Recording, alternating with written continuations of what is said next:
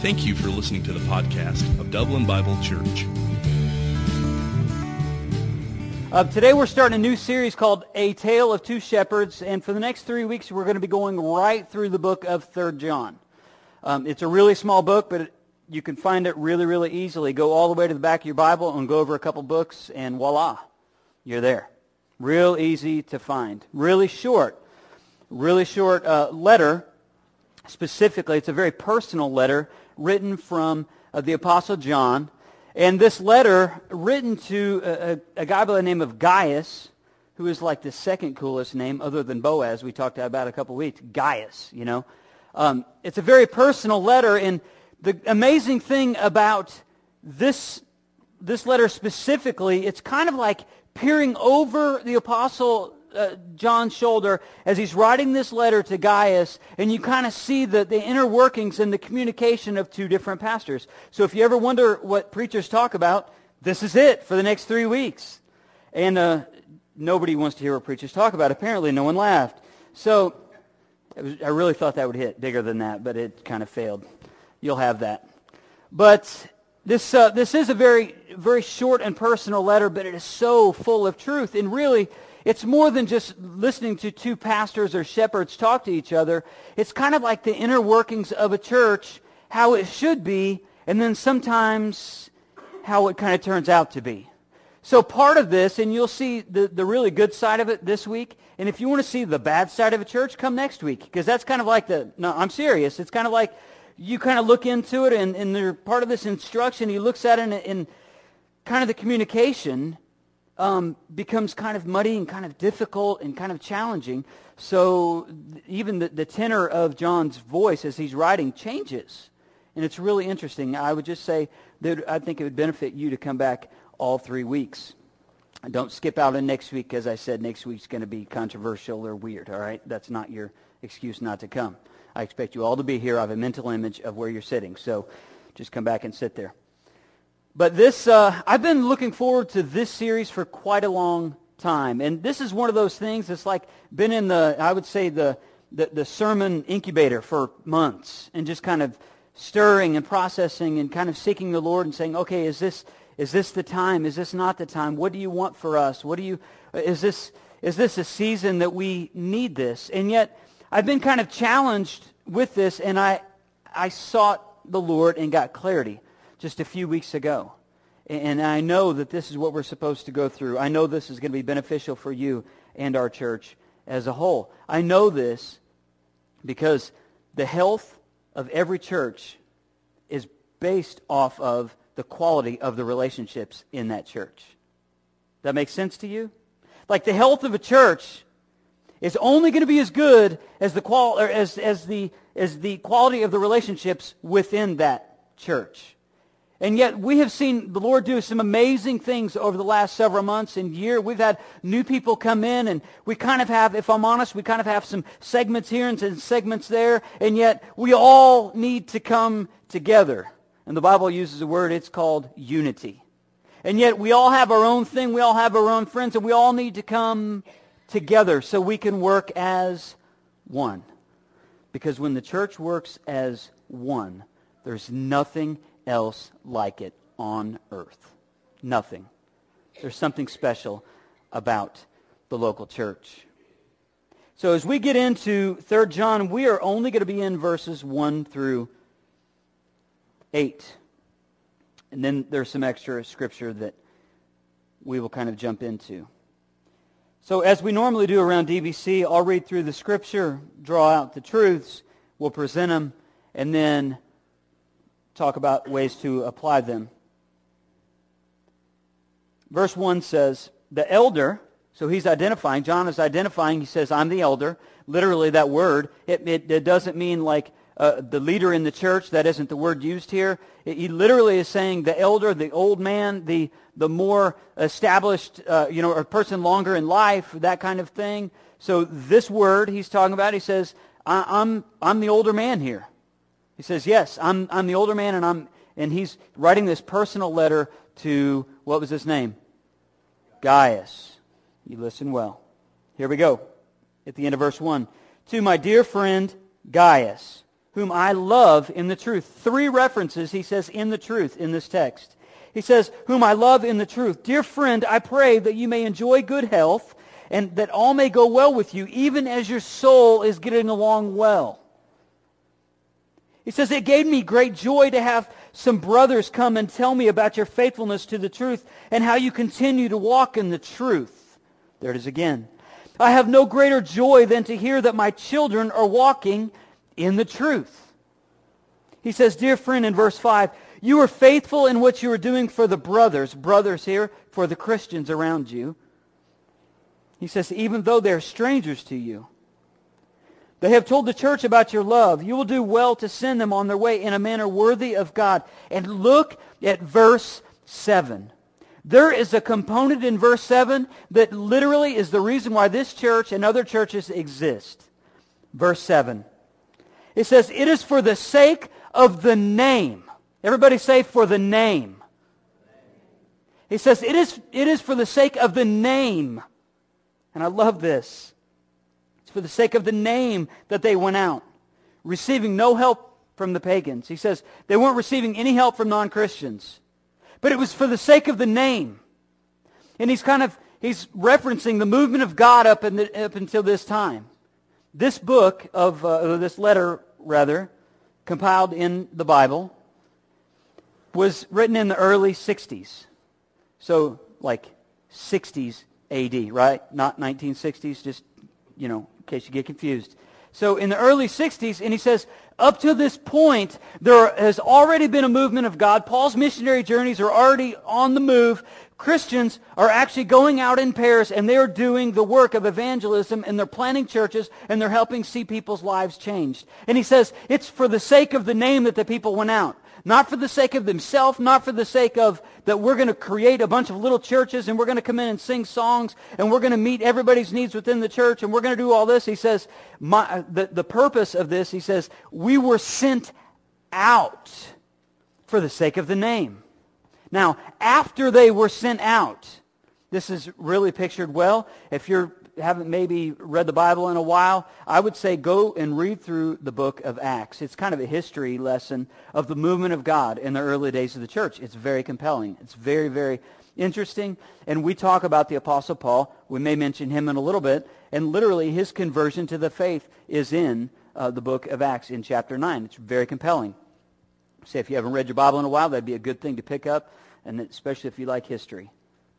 And yet, it's for the sake of the name that they went out, for the sake of the name of Jesus Christ. They were so compelled by them, and just this movement of God that's stirring in their hearts, that they knew, whether they were there at the resurrection, and they saw the things, and they saw Jesus come back, and they saw his ascension, they saw all these things of Jesus, and they were so moved in their spirit, and they said, you know what? It's for the sake of the name that we're going out. It's for the sake of the name that this church exists. And I would say, if any church that does not exist for the sake of the name is destined for failure, and I hope their doors close very, very quickly. Because it's the name of Jesus is the reason why I stand on this stage and bring this message. I hope that it's the reason why I hope that you have either received Jesus or at least you're kind of seeking the faith, and that's why you're here. Because it's for the sake of the name. Changed all of mankind and existence as we know it. And it says he received no help from the pagans. We'll talk about that in a moment. And then verse 8. We ought therefore to show hospitality to such men so that they may work together, there it is again, for the truth. Interesting. So the Apostle John he's commending Gaius, and he says, you're doing a great work. He says, you're kind of like my spiritual child. He literally wasn't his child, but it's just like a special connection you have when you mentor someone and when you help bring them up in the Lord. Maybe if you've actually led somebody to Christ, or you've helped in the discipleship process of that person, of bringing them up in the faith and establish them in the faith. And John is like speaking to Gaius, not down to him as far as, I'm the leader wagging his finger. He's kind of speaking down to him almost like a child. And he says, hey, I want you to be where I am. I want you to mature to this point. He says, I'm commending you. You're doing a great work. He says, I see that you're doing a great work. I've noticed it. I can see that people are being changed by your message. It's for the sake of the name that people were sent out. And the Apostle John is saying, I commend you. You are doing a great job. But then, as you get into the text, a couple things. I'm going to jump to verse 8, and then we're going to back up. He says, we ought therefore to show hospitality to such men so that we may work together for the truth, which is interesting. That Gaius is being commended because he's showing hospitality to other traveling Christians coming through. People he doesn't even know, but he just knows that they're people sent out because of the name. And what is the name, church? What is it? Jesus. He says, hey, people are being sent out for the sake of the name of Jesus. And he says, and I know that you are helping them in their journey. You're doing so. You're providing a level of hospitality. You're opening up your home. You're opening up your wallet. You're opening up your life to them. And that way, at the end of verse 8, it says, we ought therefore to show hospitality to such men so that we may work together for the truth. So when we open up our home, we open up our wallet, we open up our life to someone else, open up to other Christians, we are actually being partners in the truth. That we are partnering with the truth when we open ourselves up to other Christians and we help other ministries. And when we forward the gospel, we're all working as one. All working as one. Verse 2 says this, dear friend, I pray that you may enjoy good health and that all may go well with you, even as your soul is getting along well. First point I would take from this text is that we need to create personal space. We need to create some personal space. Now, I have to give you a little confession, all right? I'm a pastor. I'm not like a priest, so we don't necessarily have to do this with the anyway. We don't need to do all that, but I'm going to give you just a really, really small confession. I found out recently that I am a close talker. Anybody know what a close talker is? A close talker means if you have eaten something in the last 5 minutes, a close talker is probably going to catch some of it. That's what that means. And I found this out the bad way, a really bad way. And the person's not in here who I was talking to, but I was just, I was like really intent in this conversation. And I'm just like talking to them, and I guess I found out my tendency is when they're like over there, my tendency is, and I'm talking to you, I want you to have all my attention. So I get close, And I'm having this conversation with somebody, and everything starts out fine, but then all of a sudden, it's almost like he'd been chewing like dry Ritz crackers all day, and everything that he said had a P in it, and it was going poo, poo, poo, flying all over me. And it was like, literally, it was like all over me, and this is the most embarrassing part. I think one of them went in my mouth, so that is terrible. And you laughed, so that means it's really terrible. So I'm sitting there. I'm not talking about personal space like that. But you know what? When it comes to people, sometimes we think in our culture, if we're honest, sometimes we think, you know what? I need to keep my space from people, and I just can't trust people. That's not what I'm talking about here. Personal space is taken from this scripture really on two different levels that's talked about in verse 2. He says, dear friend, I pray that you may enjoy good health and that all may go well with you. He says, I pray that you have good health. You see, it takes physical health for us, this personal space, a little buffer in your life. That's what I'm talking about here. A little buffer in your life. That you could still be close to people, but yet you have to have a little buffer in your life. You can't be just running yourself just ragged all of the time. You have to have a little space in your life, create a little space for physical health. So you stay healthy. You're no good for the gospel if you're just tired or sick, right? Who's ever just gone and just been so exhausted they even woke up? In the morning, they literally woke up tired. Who's ever done that? Woke up tired. And yet you know that when you get to that point and you wake up tired, you're thinking, you know what? Something has to change. Something has to change in my life, and I need to create some space in my life. I'm running just a little bit thin.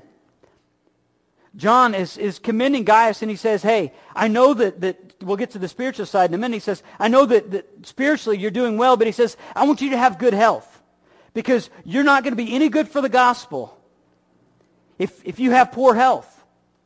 If you don't take care of yourself physically, and I know, church, I know this is not favorable, in churches to talk about all this stuff. I get it.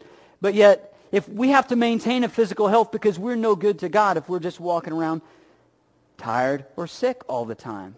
And yet, we're supposed to be partners in the gospel. We're supposed to be conveying the gospel in our lives. We have to have a little space in our life so we can do what verse 8 said and create atmospheres for hospitality, for welcoming people into our life.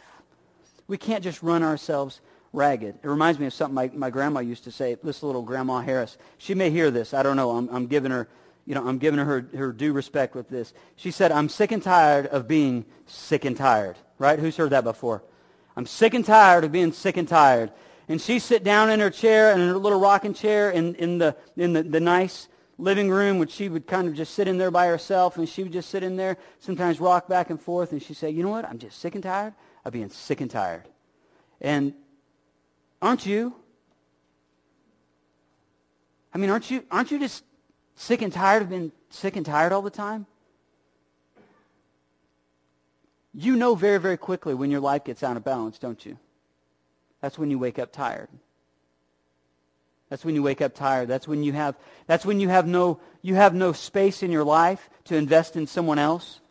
That's when you're just on the hamster wheel of life, and you're just going back and forth and back and forth. You're working home and waking up, working home, and all of these things, and you're exhausted all the time. And hopefully you get to come to church, and you don't get to go to this activity and don't do that activity, or maybe you're so bogged down with kids' activities, and you have no time for anything else. And you know that you need to create some personal space.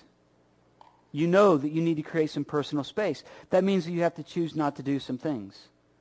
That means when you're sick and tired of being sick and tired, that maybe you have to say no to some overtime.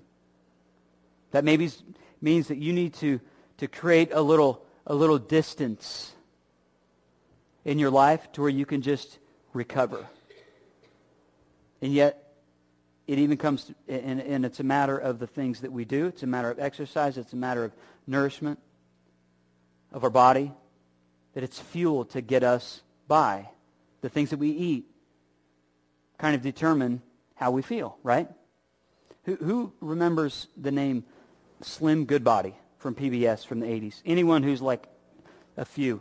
Okay, those of you don't, you're actually better off if you don't know who Slim Goodbody is, because Slim Goodbody from PBS, when I was growing up, he taught us, before we had health class, we had Slim Goodbody.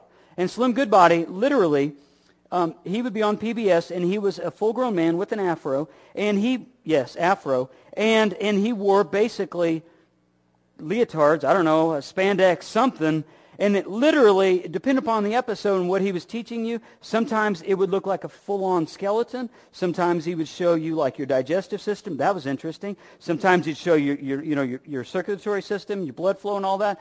And Slim Goodbody taught me a long time ago. He says, hey, what you eat really matters. But you know what? When we're kids, you don't even appreciate it. You don't even care. I mean, we live on on Tootsie Rolls and, whatever, Tootsie Rolls and Fruit Loops. I mean, we do whatever, you eat whatever, and you're fine. But when you get a little bit older, then you start to realize, oh, I've got to be careful of what I eat.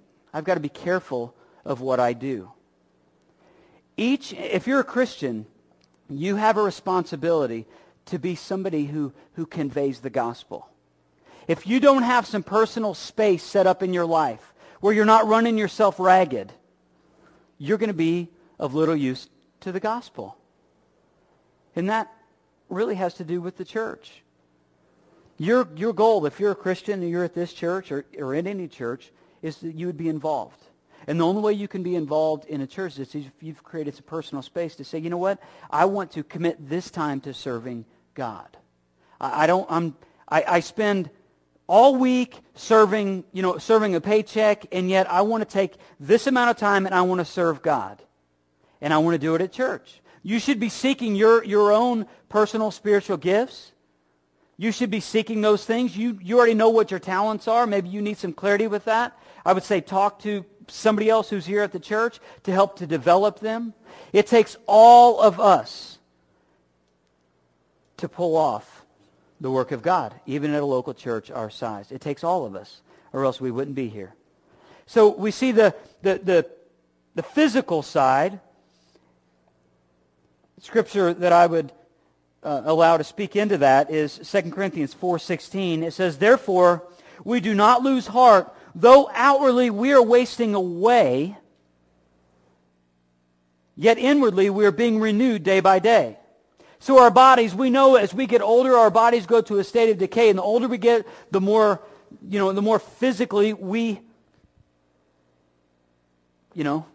kind of fall to the consequences of decay in our bodies, and we start to feel weak, don't we? Anybody ever feel weak? I'm 38 and I feel weak, okay? So I know that you do. And yet we know that outwardly that we're wasting away. And if we're wasting away, that means we need to pick and choose what we do, when we do it. We need to live intentionally. We need to do things intentionally. We need to take care of our bodies. As it is a temple of the Holy Spirit, if you're a Christian, we need to do these things. And yet, we know outwardly we are wasting away, but yet the amazing thing of the gospel, if you've received Jesus, yet inwardly, as that scripture says, we are being renewed day by day. Verse 2. He says, "I pray that you may enjoy good health," the physical health. And he says that all may go well with you, even as your soul is getting along well, spiritual health. He says, I see the work in you. I see what God is doing in you. You love God, and the way that that's showing up is you're loving other people. You know, if you love God, it will show up in the way that you love other people. One determines the other. And yet, we know in our bodies, we're kind of wasting away. We have aches and pains. We go through times of sickness. And those are reminders that our bodies are wasting away. And yet, with the love of Jesus Christ and the work that happened on the cross and the renewing, the Holy Spirit living within us, that renewal can happen day by day.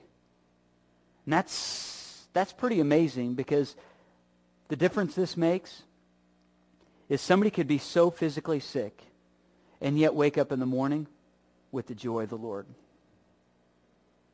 I've seen it. And it's the Lord bringing a state of renewal day by day. Sometimes it takes us to be a little bit disciplined in what we do, and nobody really likes discipline, right? But it's the same things. If you're raising kids, it's the same thing that you tell your kids, or the same thing that you tell your grandkids, or that your parents told you. You know what? When you were running on a slippery surface, and we have a real-life example of that around the church right now, you're running on a slippery surface, and you're going through, and maybe it's around the pool, and you would tell them, don't run. What are you going to say? Stop or slow down. You're going to say, you know what? Corinthians tells us bad company corrupts good character. Sometimes you need to create personal space against people who bring you down. Sometimes you need to create some personal space and just kind of back up a little bit. You can love them, but you have to love them at a distance for a time. You need to create some personal space as far as that goes. We have to discipline ourselves. We have to pick and choose what we're going to do when we're going to do it.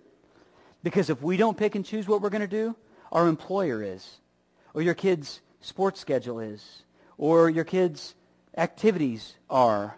We pick and choose what we're going to do. That's a disciplined life. Now the next part of this, I would say, and this is speaking into this same idea. In verse 5 it says, "Dear friend, you're faithful in what you're doing for the brothers. Even though they're strangers to you, they have told the church about your love. You will do well to send them on their way in the manner worthy of God. It is for the sake of the name that they went out, receiving no help from the pagans." So, second thing I would say is we need to be creating some financial space. Creating some financial space in your life. you're going to be of little value to other people and for the gospel if you've spent all the money on yourself. There's something very simple that the message that I taught earlier in the year, and it had these 3 words. It was send, save, spend. And we love the spending, don't we? Anybody say amen to that? Spend a little money? Spending your money is better than mine, but that's neither here nor there. So we send, save, spend. The reason why I brought those 3 things out, yeah, it's kind of sticky. You can kind of remember them. But the idea of send is like telling your money where it's supposed to go. So you have control of your money, and your money doesn't have control of you. We have to create some financial space in our life to do ministry. We need to create some financial space to say, you know what? Yeah, we have this, and that's the send portion of that phrase, sending money out to build the kingdom of God. Part of that is to give to the local church. Part of that is to give to other ministries. But part of that is just to put some money, budget some money in your life to invite other folks into your life. Maybe take some other folks out to lunch after church on a Sunday. Maybe it's to invite them over to your house on a Friday to play some games. But it takes money to do that, doesn't it? We have to create some financial space in our life. There's personal space, physical health, spiritual health, and now some financial space. And yet, if our finances are all out of whack, and we're on all kinds of debt, we have less money to honor God with, right? The idea of send. 2 things I want to say about this specifically. This is going to be news to you. It was kind of news to me until about a week and a half ago. The idea of send. I have never done this since I have been the pastor of this church, but I feel is the moment that I heard this, I really felt like the Lord was calling us to do this. Everybody's scared right now. A friend of mine, everybody knows about the tornadoes that hit Oklahoma, right? Everybody knows about that? Devastating. Took many lives. Well, the same storm system ravaged Texas before it hit Oklahoma. It hit the news, but it didn't hit the news to the effect of the damage of Oklahoma. Well, part of those tornado systems in Texas destroyed, a friend of mine pastors a church around Granbury, Texas, and it destroyed the worship leader's home. So he is left without a home. And the moment that I heard that, something kind of welled up in me, and I thought, you know what? We've just got to do something for this. And it speaks right into this. This is a matter of hospitality, creating financial space. And here's what I'm going to do, church. I know if you're a Christian, this is one of those things we expect Christians to give. Whether you attend this church or another church, we expect Christians to give. Those who have received so much from Jesus, it only makes sense to give back to him what is due to him. Amen? Now, part of this also, in speaking, it really kind of conveys a message here. We see somebody who's a partner in the gospel, who's suffering, who's lost his home. And yet I think us as a church, we need to step up to the plate, and whether it's we give $100 or we give $1,000 or somewhere in between, we need to step up, put some money together to this brother in Christ who's suffering, who doesn't have a home, to say, you know what? Right now, I understand you're going through a difficult time, but we want to partner with you. We understand that you are a brother in Christ, and we want to help you so you're not stuck in this situation. So here's what that means to us. Between today and next Sunday, if you feel compelled, and maybe you feel compelled to give right now, I don't know. If you feel compelled to give to this individual, what I would like for you to do is write a check, put it in the brown box. But in the memo, write it to Dublin Bible Church, and part of the memo, I want you to put Texas Tornado Relief. And every bit of money that is given that says Texas Tornado Relief, every dime of that will go right to him. It will go through, like I said, it's a friend of mine who pastors there, and it will go to his church, which then goes directly to him. That's what we're supposed to do when we see other Christians in need, that we would step up. And it doesn't matter if you're not wealthy, you scratch together nickels, dimes, quarters, pennies, whatever it takes. But we need to rise to the occasion in situations like this. You would want them to do the same for you. He has no expectation of us sending money. But yet I knew the moment that I heard that, something was welling up in me and saying, you know what, us as a church, we need to put kind of our money where our mouth is and say, oh, we're praying for you, brother. We need to say we're praying for you, and we want to help you get back on your feet. So in between the end of this talk and the end of next week's talk, if you feel compelled to give, and I personally am going to give, I want you to put it in the brown box, Texas Tornado Relief. Every dime of that will go exactly where it needs to and help him get back on his feet. Something else. Part of this send, save, spend idea, the second part of this. I gave you kind of me and the elders, of course, gave you a financial snapshot a couple months ago of the condition of our church financially. And I would say this past month, just complete clarity, we have nothing to hide at this church. Financial, we don't hide anything. But one of the things that I want to just convey to you, this past month, we praise God that we had a great giving month. We praise God. And yet, the months preceding that were very much in a deficit. We're still in the condition of when we showed you the snapshot during the congregational meeting. So if you're behind on your giving, for whatever reason that you have not had a chance to give, this would be a great opportunity. We're in a very tough place financially. We're trusting God. We're trying to use His principles and His wisdom as far as what we're supposed to do and how we're supposed to do it. And yet the reality is it takes for you and I to create some financial space in our life to forward God's kingdom. And one way that you do that is right here in your local church. Also with that, I would say if this church has been beneficial to you, maybe it's impacted you or your kids, and you say, you know what? I know that God has done something in me since you've been at this place. Give back to God by taking some out of your checking account and put it back in the brown box. Whatever the amount is that you feel compelled to give. We need it. We do need it. But I want to be honest with you about where we are financially. Now, as a church, I also want to share this with you. If you could go to 1 Timothy 4:7. See, we live in a place of tension. This is not on the topic of finances, but we live in a place of tension to where we've kind of moved away from people, and we've backed away from people. Maybe it's because things we see in the media, or maybe we have these fears that have kind of crept into our culture, and people now, we don't really know our neighbors like we used to. We don't invite people into our homes like we used to. We almost have a fear of people, different than what we used to. Anybody else experience this? And yet these things have kind of crept in, and we've kind of started to believe some lies. And really it's some of the lies of our culture are saying that, for all of us, we just, you need to stay away from people. We need to remove ourselves away from people. And we are so living in fear that we're not effectively living out the gospel, which is dangerous, which is very, very dangerous. There's a warning that the Apostle Paul gave to Timothy, a young pastor.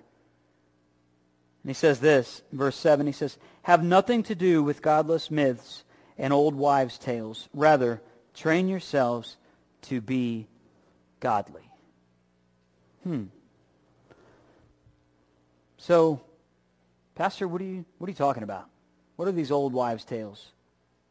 You talking about cleanliness is godliness? No.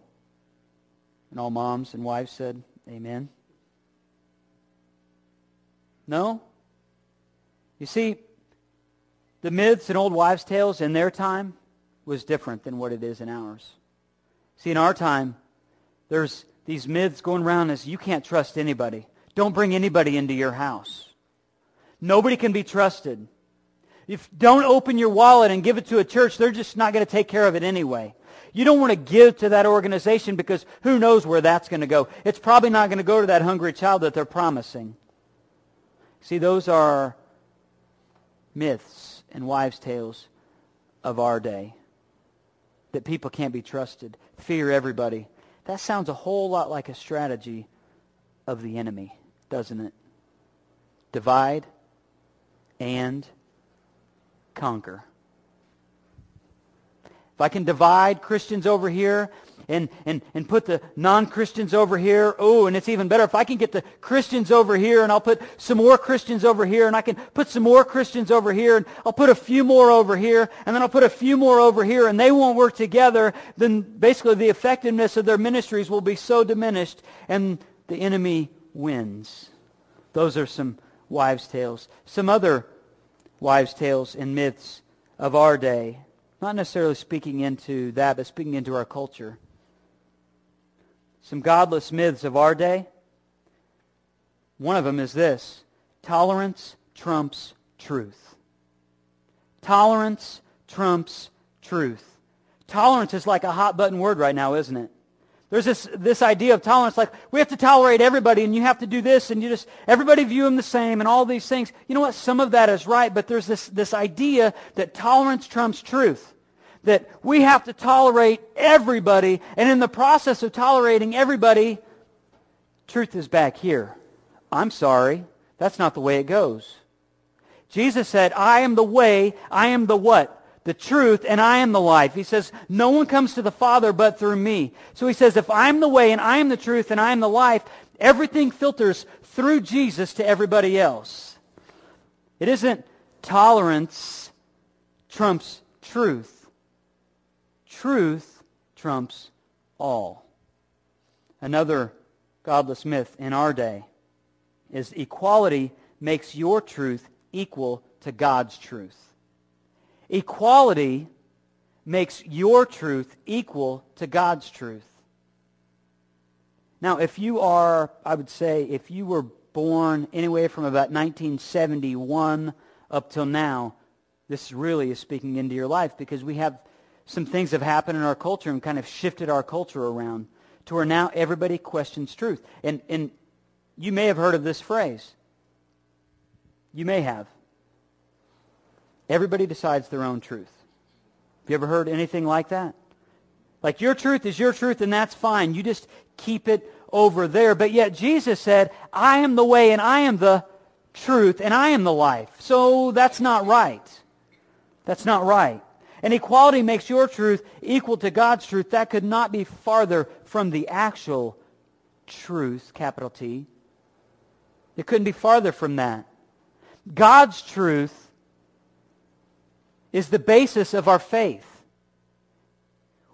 We don't have equality as people in this country that we live in without God's truth. It's God's truth that has taught us what equality is. That's one of the godless myths of our culture. And another godless myth is that all paths lead to the same God. That's not true either. And yet we hear it. We hear it. It doesn't matter what news agency that you watch. They all say something very similar, that all ways lead to the same God. It's not the truth, because Jesus said, I am the way, the truth, and the life. So he's the only way. Amen? He's the only way.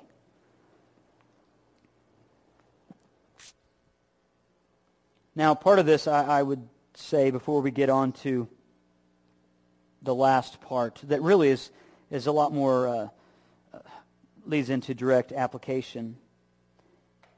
Back to 3 John, verse 8. He says, we ought therefore to show hospitality to such men, so that we may work together for the truth. So the first thing we said was we need to create some personal space. Then we need to create some financial space. And we also need to create some living space. Third thing, create some living space. This is the idea of hospitality. Create this space in our life where we can allow other people to come in. I don't know if you are aware of this or not, but basically everything that we do at this church is based around our strategy, and this will be on the screen, and the strategy is belong, become, beyond, or begin. Pretty much everything, every atmosphere, every activity, every environment that you have been in at this church, whether you knew it or not, has to do with these 4 points. And you see, there's really no starting and stopping, is there? If you look at the screen, there's no starting and stopping. This is just something we're supposed to take part in, and it's never ending. It takes into account the growth of someone growing into maturity, but then also helping other people grow into maturity. So it says, the very first thing, my top left, yours as well, is this idea of belonging. This is creating living space. As a church, how we do this is we want to make our church as unified as we possibly can get. We want to make our church as welcoming as it possibly can get. That way, if somebody is coming off the street and they have never heard the gospel, we want them to walk into this place without judgment. That's what we want. That's our goal. That's what we strive for.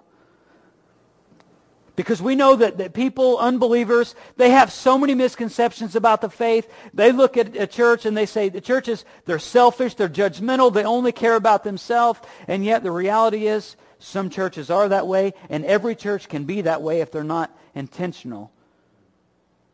They really can be. And yet I believe the leadership in this church, the senior leadership in this church, the ministry team at this church, we want this church to be a place where people belong. To where you don't just come in on a Sunday and you punch your ticket and you leave at 12 o'clock or 12:15, 12:20 if I'm just a little too long that day, you know.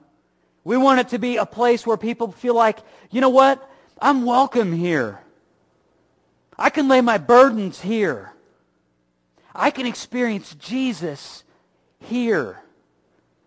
I can see people grow here. I can take part in people's growth here. But then also the second part in that strategy after belonging is becoming. You see, we can be a place of belonging and be so centered on that we lose the essence of the gospel. Because the becoming is that you and I would be becoming more like Jesus every single day. So that we wouldn't be falling into the same sin patterns every single day. That the Holy Spirit would work in us. That we would day by day, that we would be renewing. Remember what we talked about earlier from 2 Corinthians 4:16? That spiritually we would be renewed day by day. So we wouldn't be the same old raggedy people we were 10 years ago. That we would be able to sit back at our life and say, you know what, I'm not who I want to be, but I'm surely not who I've been in the past. And we praise God for that, right? And yet, this is a church. In order for it to be a church, we have to be becoming more like Jesus. That we would feel like we belong. We all belong. Whether you're on this stage or in that seat or serving with the kids or you're putting diapers on a baby or whether we're serving our community together, we would all belong, but we would all be becoming more like Jesus. And not like leadership, not like somebody else.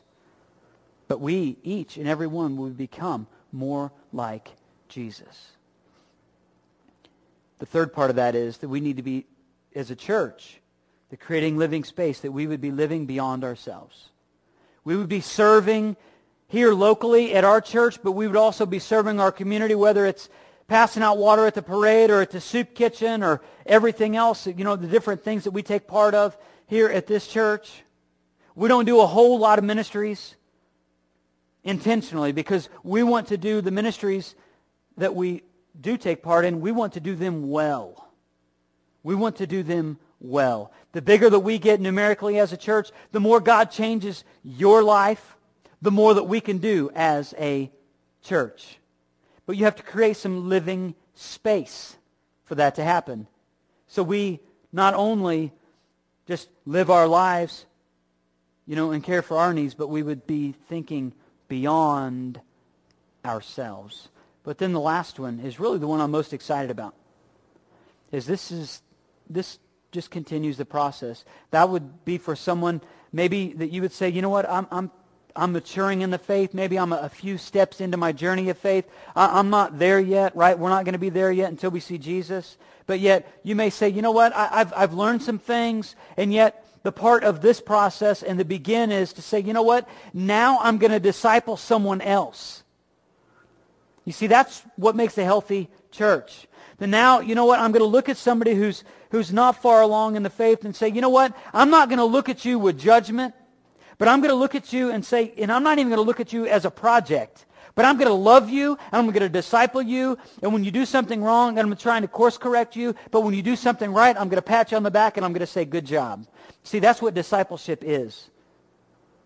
Discipleship is a daily walk with someone else. It's being so connected that you have this living space, that you've created this living space that you can take time to pour into someone else. That's why we do this strategy at our church. We try and do everything intentionally and with purpose. Because people matter. People matter. It takes this personal space. And it takes us to do things and think beyond our walls. Now, there's going to be a list that's going to be on the screen. These are going to be very practical, where some of the other concepts were more theoretical or just strictly theological. 5 tips. Guys, don't check out on this, because you need to basically help your wives to make this a reality in your home. But guys are like, yeah, whatever. These are 5 tips to basically, 5 tips for a hectic life, or to make hospitality a reality with your hectic life. That's what I meant to say. So this is, yeah, we're busy, we've got all these things going on, and yet the reality is we're all called to a level of hospitality, and yet we live busy lives. So how do we do that? 5 things. Make it easy. What does that mean? It's already hard. What do you mean? Make it easy. Bring them into, like a matter of hospitality, bring them into something you're already doing. If you know you're going to go to lunch today after church, invite someone else to go to lunch with you. You don't have to pay for it. You can, but you don't have to pay for it. Make it easy. I would say this, in your home, if you have to clean your house for 4 hours before you can invite somebody over, is that easy? Ladies, what's the answer? Not so much. So what you want to do in that situation is make it easy. Invite them into something you're already doing. Invite them in a matter of hospitality. We have Family XP going on that Amy talked about earlier. You have another family that you're friends with, and they've got some kids. Invite them in. Be hospitable. Invite them into just a fun, loving environment. It's at Miss Bo's house. I can't think of any place more loving and fun than that. Trust me. It's incredible. Make it easy. It doesn't have to be difficult. If your house is a museum, right, and your house is perfect, you're good to go. Invite somebody over for dinner, a snack, something. I'm hungry. Make chicken. I'm coming. You know, whatever. But make it easy. It doesn't have to be difficult. Second thing is, just make it work. Make it work. Make it work. Make it a priority.